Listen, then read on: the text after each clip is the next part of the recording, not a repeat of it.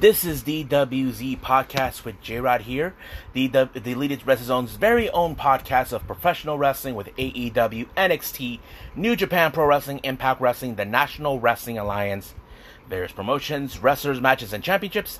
I am your host, J-Rod here. So, to all my listeners out there, then let's talk about the biggest buzz that's been happening since coming out this past Wednesday on AEW Dynamite's Road Rager. We just saw the shocking appearance of Malachi Black, formerly known as Aleister Black, and Tommy End. Now, this is one of those shocking moments that took place on AEW history. Now, some of you probably question, how can this happen? How did Malachi Black was able to get a job with AEW? The reason is, everybody's fully aware, when a WWE wrestler is released from either Raw or SmackDown, you get a 90-day non-compete clause. So basically, that's what happened. We all know that he was in the main roster. But however, it was reported by PW Insider that WWE made a critical error. It turned out that Aleister Black's status was not changed from a 30-day non-compete clause to a 90-day. So he remained in a 30-day non-compete clause. But before that, he only had like 35 days. So how did he was able to pull it off? Now, it was no secret when he made that interview with Renee Young, I can't pronounce her real last name, that he had his sights set on going with AEW or New Japan Pro Wrestling. Excuse me. But however, it made sense. But there was a report saying that out there that he went to an attorney to find out if this whole thing with the 30-day non-compete clause was legal. And from the looks of it, it looks like it's legal. So basically, this is what led to another problem. It was reported that WWE went in a panic mode. Because of this error, Aleister Black was one of those that had a 30-day non-compete clause. And to confirm this, there were other people that might have has it too. Because the bigger question is, who else might have had this critical error? Looks like one of them has been revealed, and it was Buddy Murphy, who was also recently released this past June alongside with Aleister Black. Now, he did talk about this on a podcast interview with Sean Sapp of Fightful Select, where he got a call from them saying that they know about his status, that if he would like to switch from a 30-day to a 90-day non-compete clause. Here's the reason. They say that they will continue to pay him throughout this entire time. I think the reason they want to do this is because we all know that because of the buzz that took place this past Wednesday with AEW Dynamite, with Malachi making his presence known, they don't want something like that to repeat itself.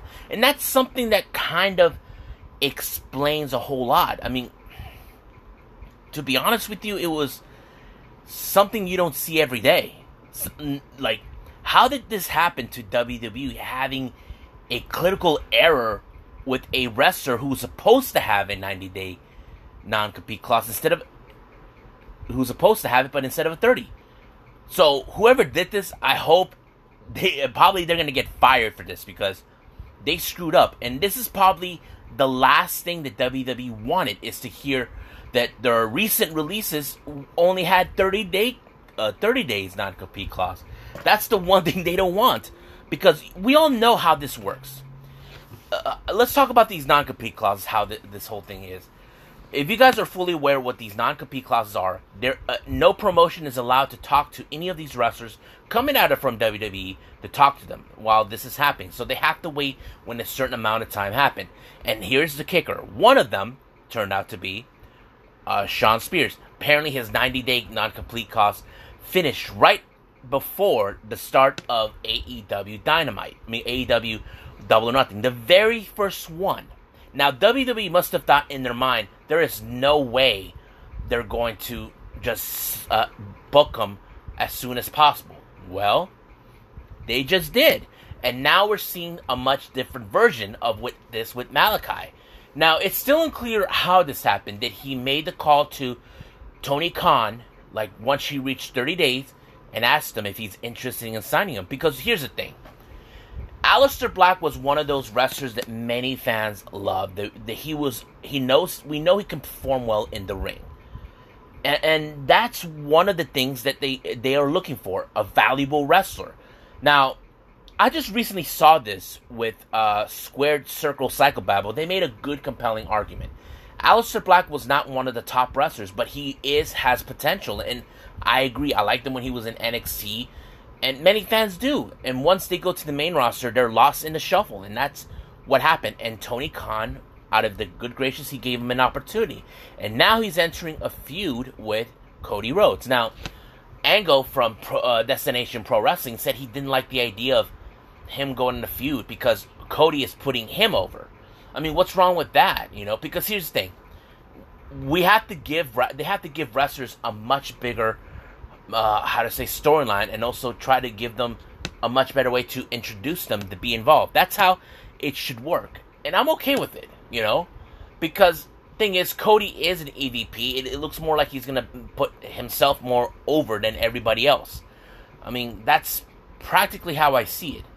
But I can't wait to see what Malachi Black is going to do. And I know recently we do know that his wife, we know her as Zelina Vega, did return this past.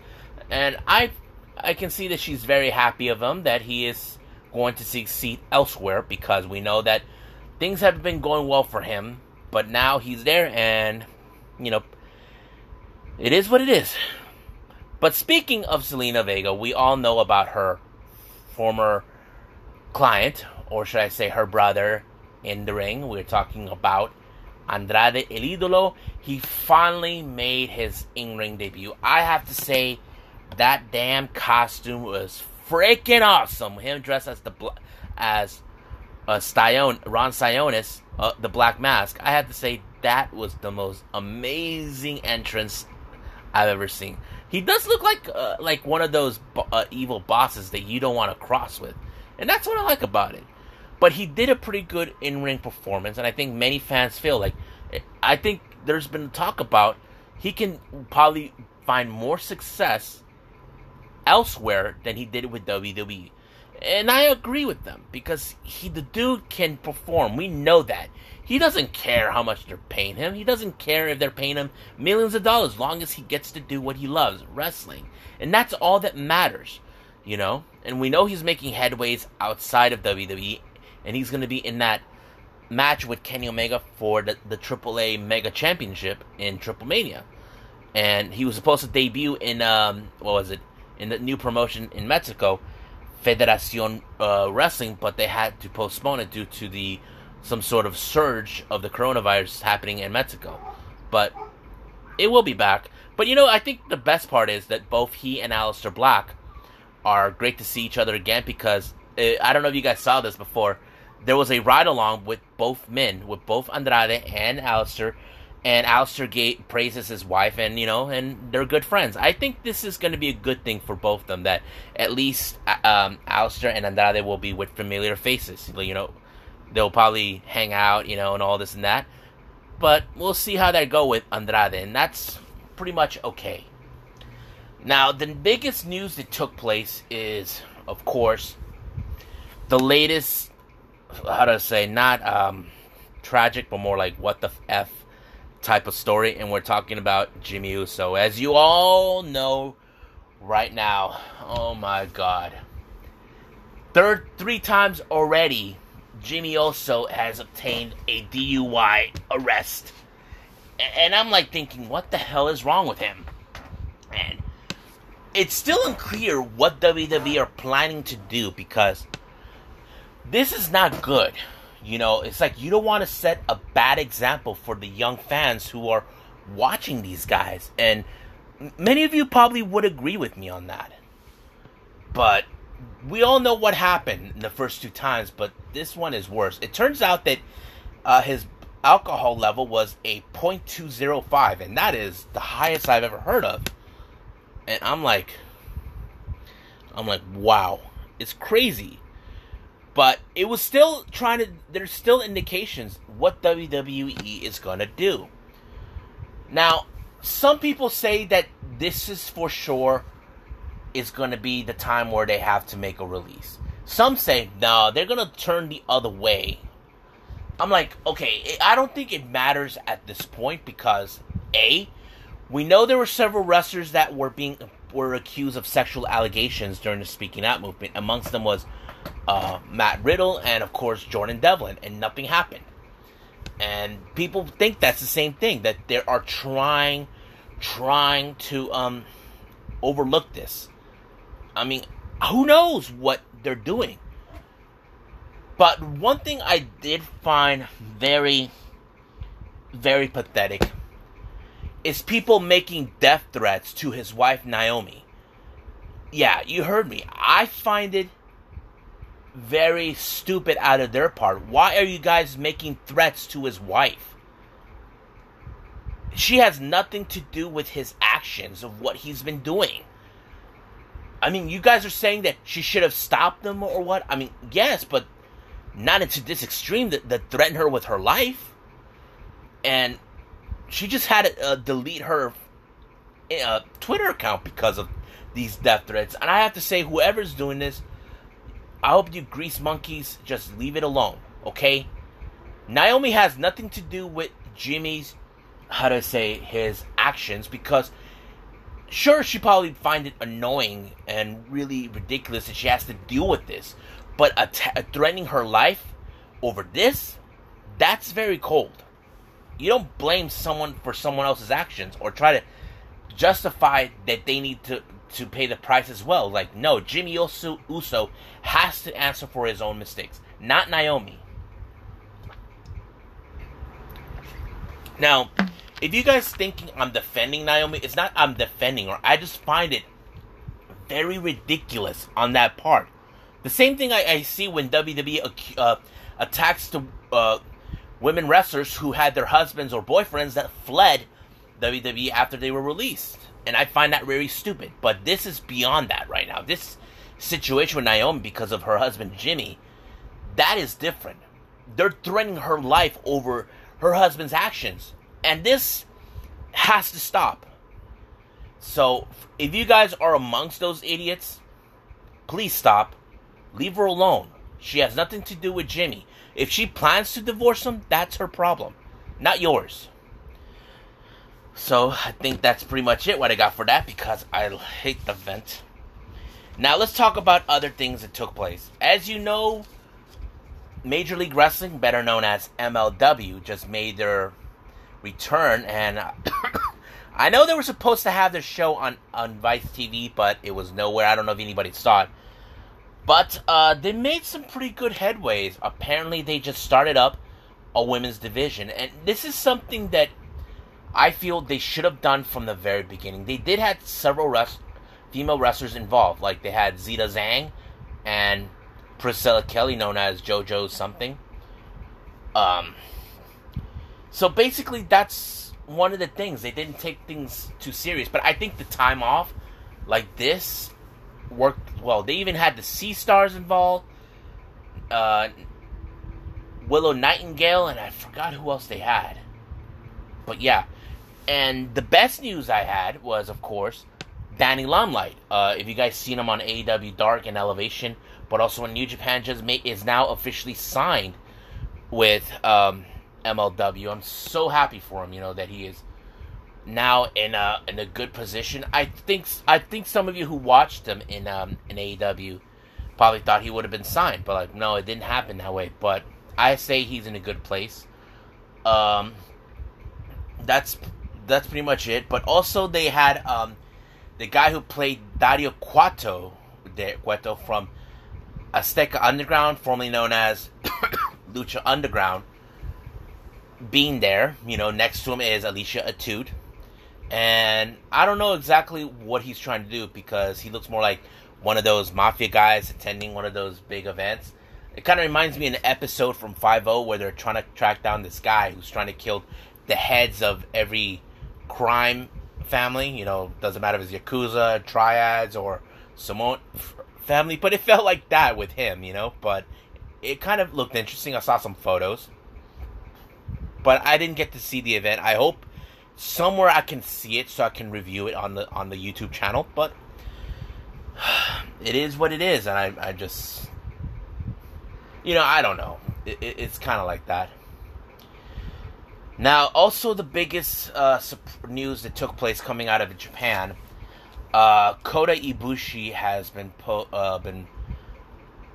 to the sidelines for a while. Apparently, there's been some side effects over the COVID-19 vaccination. He wasn't feeling well. He had a spike fever, but New Japan Pro Wrestling are keeping an eye on it, trying to see, hopefully he can be back. Now, some of you people, if I have anybody who is in fact one of those people that don't want to take the vaccine, you probably say, "How, we told you this was going to happen." No, I don't want to hear that. I took the vaccine myself. I'm still here. Nothing happened to me. But we hope that Kota Ibushi gets better, and gets back on, facing, what's his name? Shingo Takagi for the IWGP World Heavyweight Championship. I can't wait to see that match until we get there. But for now, let's just pray that he gets better, and I can't wait to see him more of what's going on. Now, I want to bring this up for a while. I don't know if it's relevant. One of my closest friends, in the other hand, was talking about a certain name, a top former WWE wrestler, and I'm talking about the leader of the Yes Movement, Daniel Bryan. Now, there were speculations about him possibly showing up in Impact Wrestling. Now, I don't know about that, but to me, I don't know if they have the budget or the amount of money that they would have him in. And that's something I could bring up, because let's face facts. Impact is not as huge as WWE, but they can stand on their own. They don't care about what WWE are doing, long as they do things their way. And, I don't know. Many fans probably say, no, I don't want to see Daniel Bryan in Impact. What about AEW? Yeah, it could work. But do we really want to see that? Because he could overshadow other wrestlers that deserve to be recognized. And that's something that I don't know if I can deal with it, but man, but it is what it is with whatever it does, and I'm like, well, I don't know. But I don't know. Just we'll see what happens at this point. So I think I ran out of content for everybody. Oh no, wait a minute. I do have one. I'm looking at the list. Okay, this is an old story that I already mentioned. As you recalled a while back, Triple H made a comment saying that the best female wrestlers in the world are in WWE. Apparently, certain people outside of WWE did not take that comment lightly. Amongst them was Britt Baker. Now, some of you are saying, but come on, Britt Baker probably one day will go to WWE. Sorry for all those to burst your bubble. She already made that perfectly clear to Tony Khan that she will not want that. Now, here's why. WWE have a different way of operating things, but they don't give too much attention with a lot of the female wrestlers, I know NXT does a pretty good job with it, but not WWE with the Raw and SmackDown events. But she would never want that, neither in Thunder Rosa. But there is another person that took exception to that. She was released last year in Black Wednesday alongside her husband, Mike Bennett. And I'm talking about Maria Kanellis, better known as just Maria, that hot, sexy redhead. Yes. You remember how she was the dumbest one, but I like that segment when she made Bischoff feel like an idiot. And that's the thing. She even took exception of that. Look, her second run with WWE, it didn't do so well. So you kind of ask yourself this obvious question. And Maria questioned it a lot.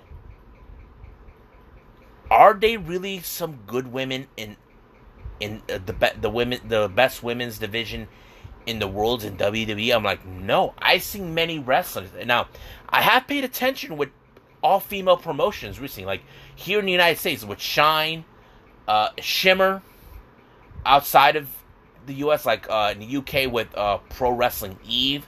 That was a good show. And, of course, the Japanese Yoshi promotions like Stardom, Ice Ribbon, Tokyo Yoshi Pro, World Women's Pro Wrestling, Diana, Marvelous, Sendai Girls. I love those promotions. But not to mention, let's don't forget about the upcoming all-female pay-per-view with Mickie James producing for the NWA pay-per-view in August, Empowered. I'm excited for that. But here's the thing. Triple H, he should have just kept his mouth shut about that. Because you're insulting. Because, look, he had wrestlers who like, we had people like Deonna Purrazzo. People never understood what the hell is a virtuosa. I'm like, oh, you gotta be kidding me with that. So basically, she got annoyed where they don't understand that. I'm like, really? Did that really hit you guys so hard in the head and you don't know what the fudge is a virtuosa? You're out of your minds. But she's doing so well for herself. You know, being the Knockouts champion and all this and that. And I have to say, there are certain aspects that took place. And look, some people even took offense when Vanessa Bourne was released because she already told her haters to shut up, but they're still unhappy that she didn't go nowhere so fast. I mean, it's normal how to feel that way. But this is the way I see it. There are some good women's wrestlers, you know, past and present, that I like. Now, you probably could ask me who I enjoyed here in the States. I have to say, Thunder Rosa right now is a top for me. There's Hikaru Shida. And who else can I point it out? I think that's it. They're two of my favorite ones that I enjoyed in the U.S. What about outside, like in Japan? Let's see. Right now, my favorite ones, it has to be from Stardom. There was Tam Nakano. She's one of my favorite ones. Who else? There's Julia.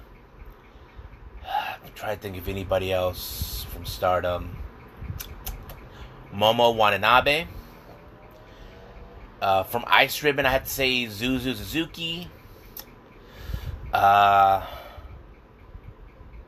Tsukashi Fujimoto.